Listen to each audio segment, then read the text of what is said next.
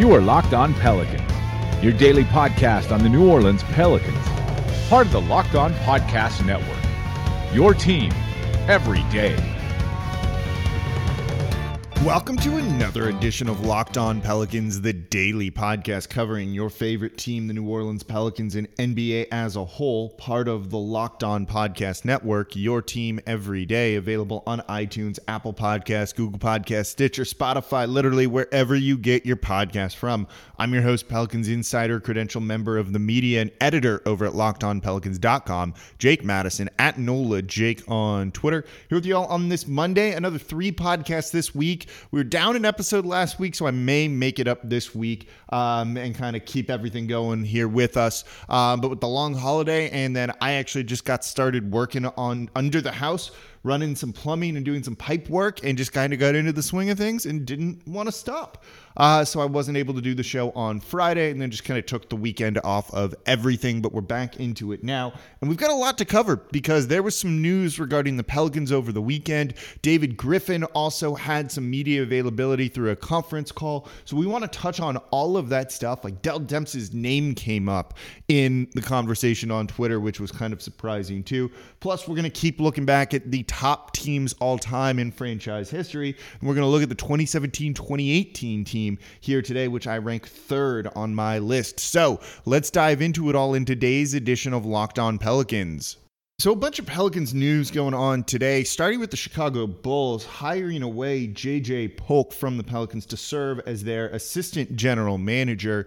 J.J. Polk's been with New Orleans for a number of years now, really working on the salary cap side. A former lawyer, decided to get into the NBA and has been kind of crunching the numbers there. And this comes, almost a day after David Griffin had just praised him, saying that their cap guys for the Pelicans on his conference call had been really running the numbers and looking at a number of different scenarios so that the Pelicans are well positioned when it comes to free agency and understand all aspects of what may occur during that, depending on different salary cap numbers and running different scenarios. And most teams do this, and the Pelicans are no exception, but they have really liked their guys kind of in these roles for a long time now. So losing one of them in J.J. Polk is never a good thing, but it's also not bad. You like when guys get promoted from your organization.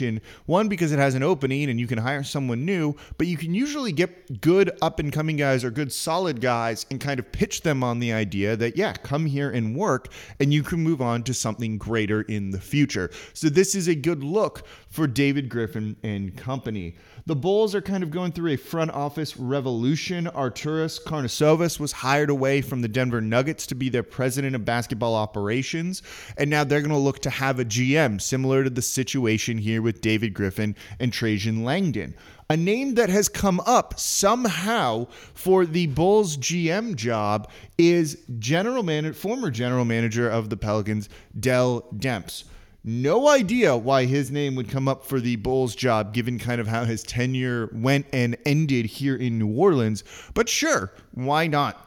Just when you think the Chicago Bulls are kind of turning a corner and maybe starting to make some correct decisions around their front office, that, name doesn't exactly inspire a lot of confidence on everything. So we'll see where that goes, but cool to see someone from the Pelicans front office getting promoted. Shows they have a lot of the right guys here, and there wasn't a full-on front office revolution, cleaning house of sorts that maybe we thought was going to happen once David Griffin came in. It seems like there were a lot of really good guys here, and they wanted to keep those really good guys.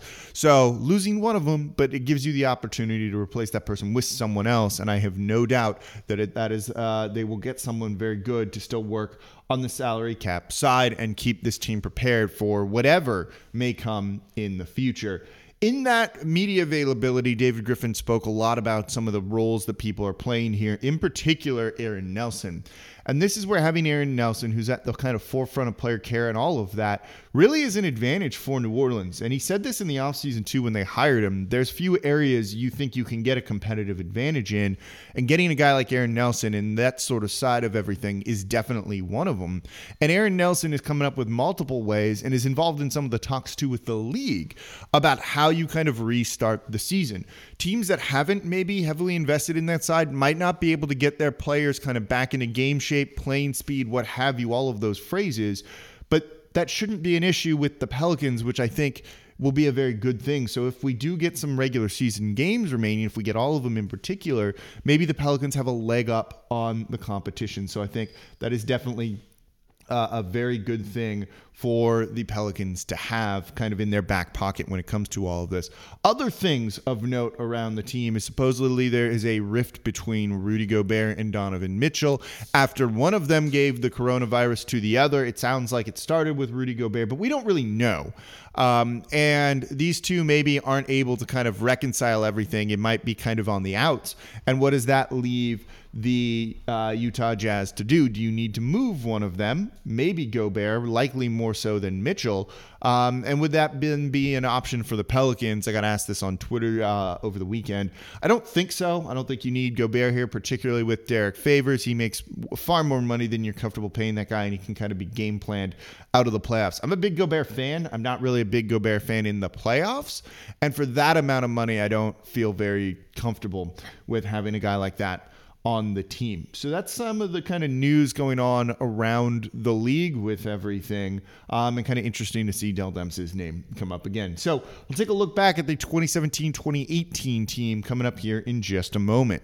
So before we get to that, today's show brought to you by Postmates. You can't really leave the house right now, so you need to kind of support, if you want to support local businesses, delivery is really the best option right now. And Postmates is making that really great for you. Whether it's an early morning breakfast burrito, you want a 12-pack of beers while you're stuck inside the house as well. Sometimes you just want what you need and you want it delivered fast, and that's where Postmates comes in. I've been using this constantly to support a lot of the local restaurants in my neighborhood here in the Bywater to get things delivered, kick them some business, and also not have to cook, because sometimes I just don't want to do that. And I start thinking about what I want to have for dinner during lunch. So this is why I love using Postmates, because I can kind of click on there and I know exactly what I want, and they're going to have it. Every restaurant you can think of is pretty much on there, and I can get it delivered right to my door. But Postmates doesn't deliver just burgers and sushi. They actually make my life easier with grocery store delivery and whatever I can think of delivery too. Convenience stores, clothing stores, you name it, they're able to do it. It makes things really great right now. So no more trips to the store, no more late night fast food runs. I don't even have to worry about where to grab lunch anymore. Just download Postmates on iOS or Android. Find your favorites and get anything you want delivered within the hour. For a limited time, Postmates is giving our listeners $100 of free delivery credit for your first 7 days. To start your free deliveries, download the app and use code LOCKEDONNBA. That's code LOCKEDONNBA for $100 of free delivery credit with no minimum purchase for your first 7 days when you download the Postmates app. Anything you need, anytime you need it, Postmate it.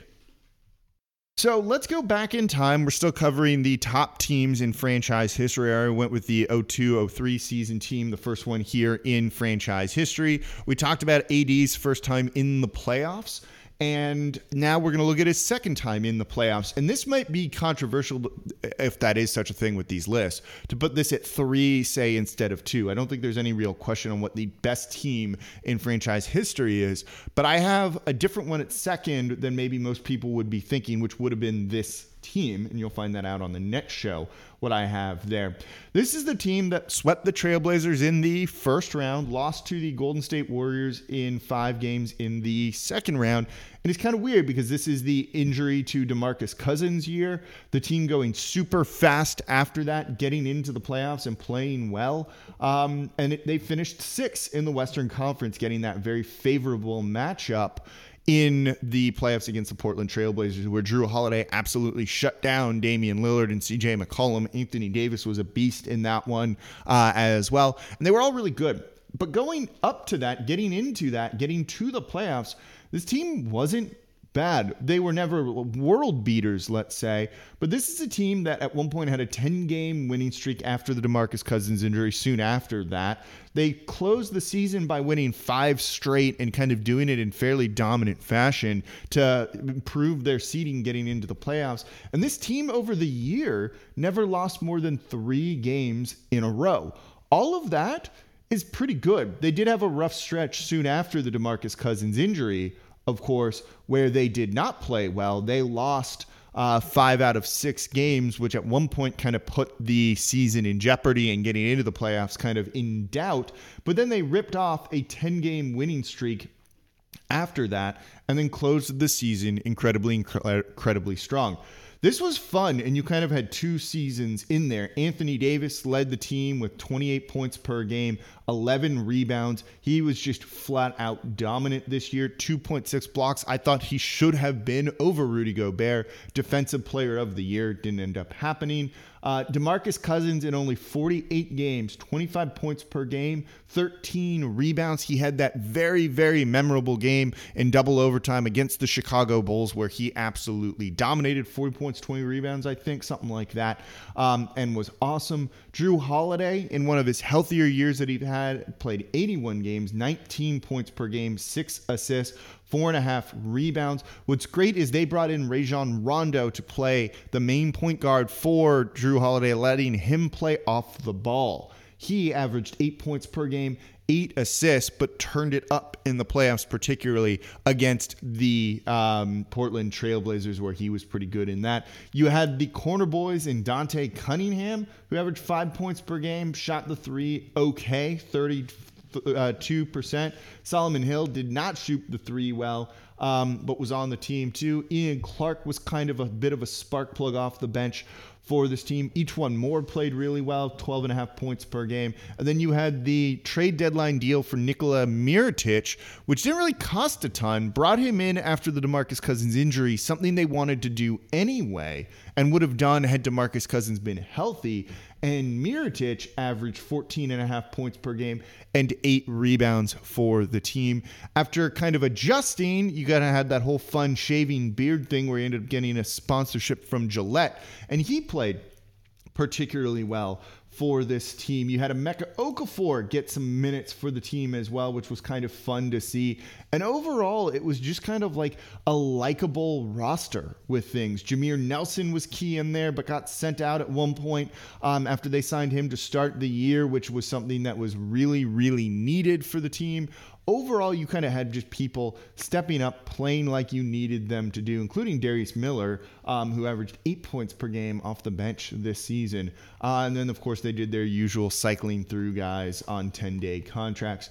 Their offense, though, really stepped up after the DeMarcus Cousins injury. They started playing with a lightning fast pace, and it dragged their offense from not being very good to finishing 10th in the league that season. Defensively, that faster pace seemed to work, and getting DeMarcus Cousins out of there down low, who was not good defensively that year, replacing it with him with a more competent defender in Mirotic, really seemed to work. They finished 14th defensively. This was a team that is just overall solid, and after the DeMarcus Cousins injury, which in that very memorable win over Houston came on him making a hustle play to try and grab an offense board to secure the game for New Orleans and really kind of keep him in the driver's seat of everything, was interesting to watch and a very memorable game. And it was just kind of heartbreaking to see him fall. And I remember at that moment, everyone thinking the team was over. I had someone who covers the team text me, that is the moment where we lost Anthony Davis. Turned out that wasn't the case, and things really turned around that season. But that's where everyone was in the moment when that happened. And boy, did it turn around. And we'll look at that a little bit more coming up here in just a second. So don't forget, subscribe to Locked On Pelicans wherever you get your podcasts from. Now more than ever, it is important to support the podcast you listen to, particularly because, look, numbers have dropped off, advertising's dropped off, and it makes things a little bit tougher. So just hitting that subscribe button is a big deal. Leaving a 5-star review with a comment is also a big deal during this time. We've got a lot more coming over the coming weeks and months to keep y'all entertained and hopefully bring a sense of normalcy to you all during this time. And I'm having fun kind of looking back at these teams and recapping their seasons a little bit as well. So subscribe to Locked On Pelicans wherever you get your podcasts from. To the playoffs against the Portland Trailblazers in the first round. A very good draw for the Pelicans as the 6th seed to get that matchup. And boy, did the Pelicans play well in this one. So it was a 4-game sweep, and we all know that. It wasn't particularly close really in any game other than maybe game one, where you saw New Orleans eke out a win on the road, 97-95 over the Trailblazers. Anthony Davis with 35 points in that one to steal home court advantage. Game two, the Pelicans won 111-102.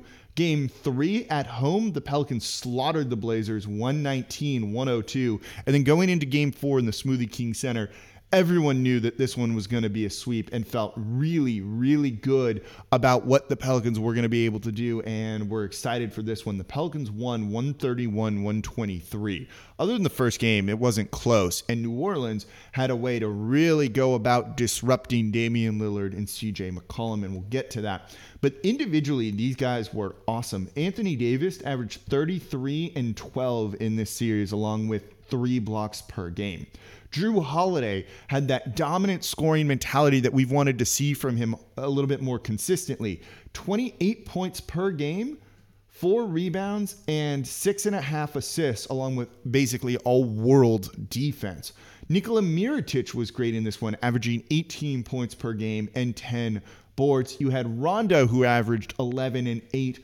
All of these guys really stepped up. Each one more gave you 7.5 points per game, along with 4 boards, things like that. But you saw it when you get defense like you do from Jrue Holiday, Anthony Davis, the rest of the team, and those 2 guys carrying you offensively. It's not too hard to go out and win games. Damian Lillard averaged 18.5 points per game in the series. That's not great for him. CJ McCollum was a little bit better, 25 points per game, but that was really kind of about it. No one else could really step up, and they were doing this on pretty poor shooting overall. Damian Lillard had an field goal percentage, so factoring in threes, of 41.5%. That is miserable. CJ McCollum was a little bit better, but that's about it. But no one else really stepped up for that team, and you saw them kind of take Damian Lillard out of the game. And it started with Jrue Holiday in a big, picking him up high on the pick and roll, and basically the second he crossed half court. Trap him, get the ball out of his hands, and try and force them into making a mistake or letting someone else beat you. Yes, CJ McCollum was capable of going out and getting a bunch of points in this, but when no one else is doing it and Damian Lillard is having some very inefficient games, and he was having some remarkably inefficient games. In game one, he shot 26%, 6 of 23. It's not going to get it done whatsoever. In game two, he was not much better, 7 of 18 in that one. That's also not going to get it done. In game three, he was shooting 36%, 5 of 14 throughout this series. And then in game four, the one that they lost to lose in a sweep, he played a little bit better, 44% from the field in that one. It's really it. When you're going to do that to him, you're going to win a whole lot of games. And yeah, there you go. That's why they won this one. Really dominant performances from the guys who should give you dominant performances. And it showed that the Pelicans were very, very good, at least against that team. Then they ran into the buzzsaw that is the Golden State Warriors, and the very good Golden State Warriors at that. Not much you were going to be able to do against that team, that roster. But getting a win in the first round of the playoffs kind of gave us a lot of hope that things would go well for New Orleans. Season after that, certainly not the case, as we all know how it ended with Anthony Davis and the trade request. But we had a lot of hope for this one. I don't rank them higher because just, unfortunately, the season they were in, they had no chance of winning the title. They had no chance of getting out of the second round of the playoffs. And we kind of all know the disaster that went on that offseason, losing DeMarcus Cousins, then the season after that with Anthony Davis wanting out. And there's just, you kind of have like a bit of a flash in the pan moment with this one that just doesn't leave you feeling that satisfied. And the next season that I'm going to talk about in the next show kind of has this too, but I feel differently about this one. And we'll go back and look at that coming up in the next episode of Locked On Pelicans. So that's going to do it for this edition of Locked On Pelicans. Thank you all for listening. As always, I'm your host, Jake Madison, at NOLA Jake on Twitter. We'll be back with you all next time.